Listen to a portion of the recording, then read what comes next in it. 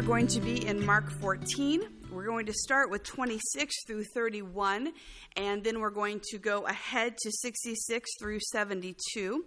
This actually is going to be our last sermon in the book of Mark, because some of the things ahead we've already done Easter last year, and also some of them we will be covering this year in Tenebrae. So Peter's denial is our last story in the book of Mark. So stay tuned for what's going to be next. So we're going to be in chapter 14. My dad was 70 years old when he had to undergo quintuple heart bypass surgery. This was a surprise to us, as he was not overweight, nor had he ever smoked. However, in his family, 4 out of 5 of his siblings already had had similar procedures, so we might have thought that he was next, but he just seemed so healthy. In addition, we found out later that he had been ignoring serious chest pains for 9 months. When we asked him about this and pointed out the foolishness of this choice, he said, I knew I could manage it. When I was working too hard and it began to hurt, I just stopped and would rest. We would stare at him in disbelief, and he would then point out to us how obviously his plan had worked, as he had not suffered a major heart attack. Warning signs are part of our lives, and it is up to us to decide what we do with them. There are, of course, actual warning signs that we are meant to heed, but sometimes they are confusing or not helpful, so we just try our best when we see them. This says on a garment, wash inside out, remove child before washing. This one has a sign that says, give cyclists space in the bike lane. This one is like pedestrians use other footpath. There's nowhere for anyone to walk. And I love this one. Accidents are prohibited on this road. Now, another reason why we ignore warning signs is because of what is called optimism bias, a phenomenon that is widespread and seen in every culture. This is where the human brain underestimates the probability that a difficult event will ever happen to us, because while we think it might, we know it probably won't. It's also called the illusion of invulnerability. This bias causes us to think that we are less likely to suffer misfortune and more likely to attain success, even when reality suggests otherwise. Other people might face terrible situations, but our brains somehow trick us to believe that our chances of experiencing those negative things is lower. This might be why we say, I never thought that would happen to me. Optimism bias can also lead to poor decision-making, perhaps also due to overconfidence or an inflated ego, when humility might be better. Today, we study the passage of what happens to Peter after Jesus' arrest. And in the drama happening with the Lord in the council, Peter is nearby. And with his optimism bias, he is sure that he is not going to make the disastrous mistake that Jesus has predicted earlier. In Peter's denial of Christ, we see the warning signs that could have helped him. The ones that we need to look for, as we ourselves are broken and imperfect people when we're faced with challenging situations. So I'll read the passage, Mark 14, 26 through 31, and then 66 through 72. When they had sung the hymn, they went out to the Mount of Olives, and Jesus said to them, you all will become deserters, for it is written, I will strike the shepherd, and the sheep will be scattered. But after I am raised up, I will go before you into Galilee. Peter said to him, even though all become deserters, I will not. Jesus said to him, truly, I tell you, this day, this very night, before the cock crows twice, you will deny me 3 times. But he said vehemently, even though I must die with you, I will not deny you. And all of them said the same. While Peter was below in the courtyard, now to 66, one of the servant girls of the high priest came by. When she saw Peter warming himself, she stared at him and said, you are also with Jesus, the man from Nazareth? But he denied it, saying, I don't know or understand what you're talking about. And he went out into the forecourt. Then the cock crowed. And the servant girl, on seeing him, began again to say to the bystanders, "This man is one of them." But again he denied it. Then after a little while, the bystanders again said to Peter, "Certainly you are one of them, for you are a Galilean." But he began to curse, and he swore an oath, "I do not know this man you are talking about." At that moment, the cock crowed for the second time. Then Peter remembered that Jesus had said to him, "Before the cock crows twice, you will deny me 3 times." And he broke down and wept. Lord, we thank you that your word is alive, that you are here with us. And we ask, Father, we ask for your Spirit to speak to us, as already you have been. Amen. There are a few questions we can't answer about exactly where this scene takes place. From all the gospel accounts, this is what we know, that they are at the home of either Caiaphas, the high priest, or his father-in-law, Annas, who has been the high priest and still wielded great power in the background. Over several decades, Annas had made sure that 5 of his sons, and now his son-in-law, held the lofty position of high priest. Some of the gospel writers have Jesus go before Annas first, but Mark has us go directly to Caiaphas. As they are in a private home, we need to remember what a bold move this is for Peter, because the people there are his enemies. Jesus was facing a daunting crowd, all of the leaders and chief priests hoping to convict him. Mark says that Peter is with the guards outside in the courtyard. We know from a different gospel that another of the disciples knows someone in the household, so that's how they get in. But they must not stay together because Peter is here alone. In the 1970s, archaeologists excavated and restored a palace where they believe this trial might have taken place. The courtyard would have been the open space around which the rooms were arranged. Remember that Luke records after the third denial, Jesus turns to look at Peter. So however the residence is arranged, there's an open line of vision for Peter to see the Lord. Where you see the arrow begin here is where they think Peter could have been standing, and where it ends is maybe where Jesus could have been. So while Peter bravely follows Jesus, somewhere along the way, and it maybe seems unknown to even him how, he loses his courage in the questioning of the servant girl and others gathered there. But how grateful we are that he doesn't hold back in Mark's telling of what happened, nor does Peter make himself look better than he is to us. We can feel the rawness of what's happening in his interactions. And in these verses, we want to just look at 3 warning signs that help us understand how Peter got to the point of denying that he knew Jesus at all. And since we're not privy to his inner thought process, it's helpful for us to notice his escalated behavior that gets him down this path. This is a story for everyone who has failed to be the person that they knew they were, which means this is a story for all of us. The first warning sign that Peter was headed for trouble is when he tells Jesus that even though everyone else, all the rest of the disciples will become deserters, he will not. When Jesus tells Peter that before the night is over, he will deny him 3 times, Peter becomes vehement, strongly arguing and saying, "No, Lord, I'm willing to die with you. I'm not going to be one of those people. The rest of these people might, but not me." Now, we know that while it's normal for Peter to announce how committed he is, this should have served as a warning sign. Because whenever we proclaim something in all or nothing terms, we make ourselves vulnerable to that very thing. It is impossible for us to say with absolute certainty that what we would always or never do. This is part, of course, of the optimism bias we talked about before, but it can be destructive in our lives when we convince ourselves everyone else might be weak, but we're not.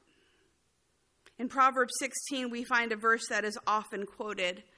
Pride goes before destruction, and a haughty spirit before a fall. The endearing part of Peter is that he's not afraid to put himself out there to look like an idiot, but this is different. This is somehow he has convinced himself that he will never fail, but no one can promise that.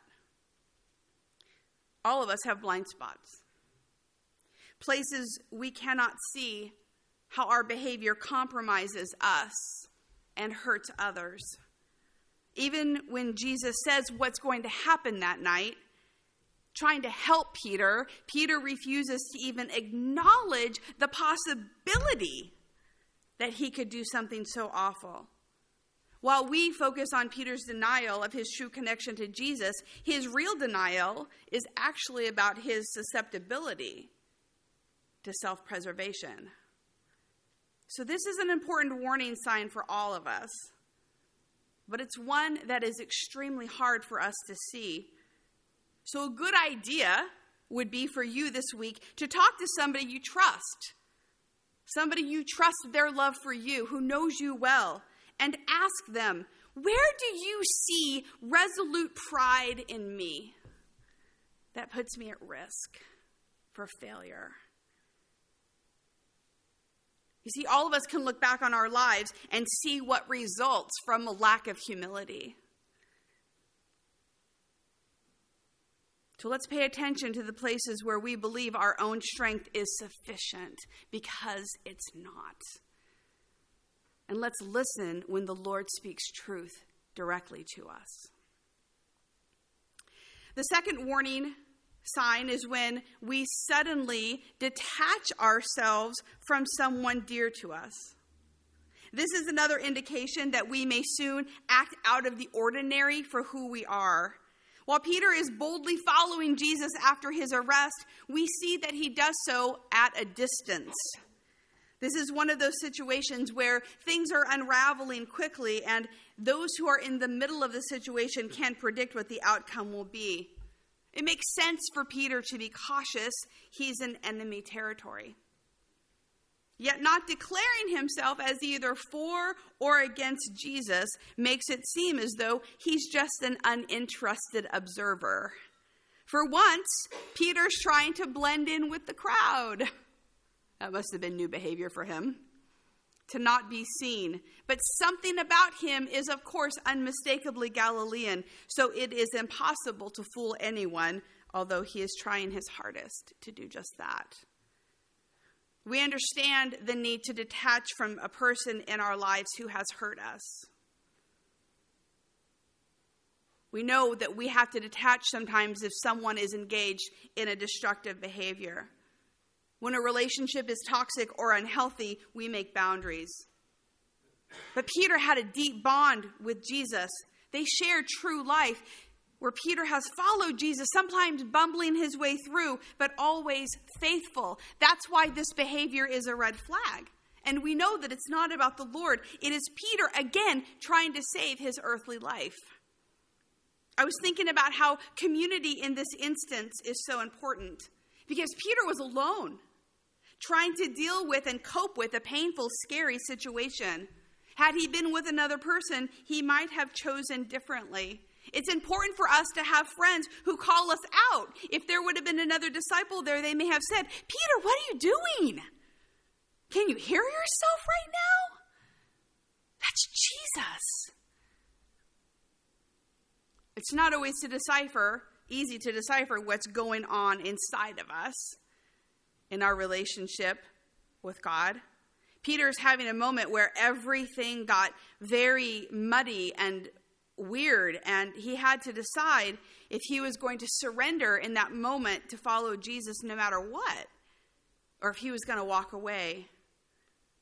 This is what formation looks like. It's messy. All of us have had moments or seasons where we have separated ourselves from the Lord, or we have felt very alone and not connected to him. I think it's important for us to acknowledge what Peter is trying to do here. He's not giving up. Detachment is protection of something that we're afraid of. Peter's afraid of something here. And the thing to do when we find ourselves in that place is not just to go with it and to leave, but to examine our hearts and to continue asking God and seeking him. In this instance, Peter detached when confronted with knowing Jesus. It's good to think about who we are when we're not with other believers. Are we non-committal when someone says, "Aren't you one of those Jesus followers?" If we detach in those moments, we should ask ourselves, what is it about that situation or that person that makes us want to hide our true relationship with Christ? And if we find ourselves suddenly detached from the Lord in general, I would exhort you, don't stay there. Figure out what's happening. Do something every day to find out where God is. Ask your friends to pray for you. Ask others to come alongside you. In those situations, God is doing an important work in you. This was an important spiritual discipleship moment for Peter. That's what these moments are. The final warning sign we see is Peter lying and cursing as he fully denies knowing Jesus. His overreaction to random bystanders is proof of how far gone he is.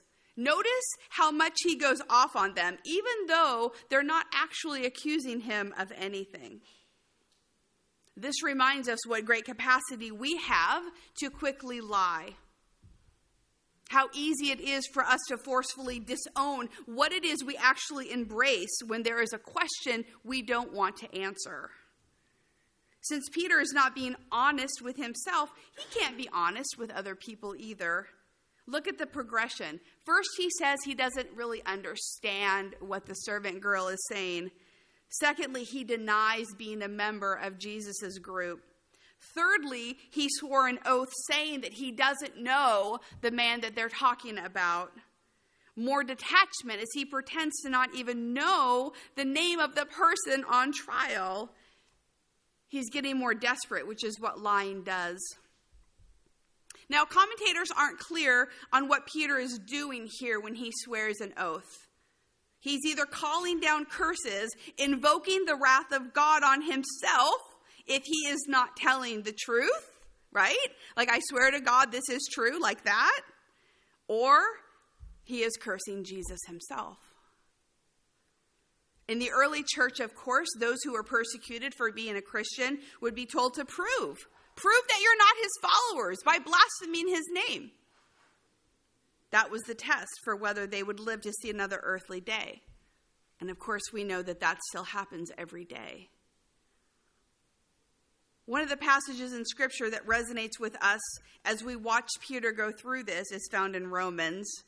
Here, Paul is talking about the law and sin, lamenting how he acts, and he says, "Oh, I do not understand my own actions, for I do not do what I want, but I do the very thing I hate. I do not do the good I want, but the evil I do not want is what I do. Now, if I do what I do not want, it is no longer I that do it, but sin that dwells within me." Here we see Peter living out that truth for everyone to see. And we look at our lives and we say, why? Why did I do that? Why do we do the opposite of what we intend? How many times did Peter tell Jesus, I'm going to die with you. I'm never going to leave you. I'm always going to follow you. Why do we act in ways that we never, ever could have imagined? One of the most obvious signs of lying here is overreacting. Peter starts treating someone who's simply asking for clarification for the truth with rudeness, swearing and ranting at them. This kind of behavior often has the intended effect of causing the person asking the question to feel badly or to walk away. Like, whatever, dude, not wanting to have anything to do with that kind of nonsense. We don't know what happened with the bystanders because at that moment, of course, the cock crows again and Peter remembered the words that Jesus had said. This is the best place to end the story. Peter breaks down and weeps as he remembers what Jesus had told him would happen. We know in our lives it is God's word that brings us to conviction, that brings us back to him after we have sinned. The best sign that Peter is going to be okay is not one of warning, but of hope. We know he's going to be fine when he weeps, because we know his will has been broken. And while we have great capacity to hide in our shame, we are also made to know God and humble ourselves before him. When this happens, we are ready to receive the grace that he wants to give us. Remember that while Jesus was predicting that they would all fall away, he also tells them, I'm going to meet you in Galilee after I rise again. This is an important promise, one that we hope Peter held on to in those days after Jesus died, when they all locked themselves away for fear of what the authorities would do to them. Jesus understood their human frailty, and he makes plans to be with them and tells them that, even though he knows they are all going to desert him. There's so many lessons for us to draw from here, but let's pay attention to the warning signs that show our vulnerability spiritually and relationally. Don't ignore pride, detachment, or overreaction. Stop in those moments and examine why you're doing those things. And like Peter, let's remember no matter how far we fall or wander from where God wants us to be, his love for us remains unchanged. His death and resurrection restore our very lives if we're willing to die to ourselves by believing in his name. So what lessons will you take from this story today? Thank you for listening. If you would like to learn more about the Free Methodist Church of Santa Barbara, you can visit us online at fmcsb.org. We pray this message has been a blessing to you.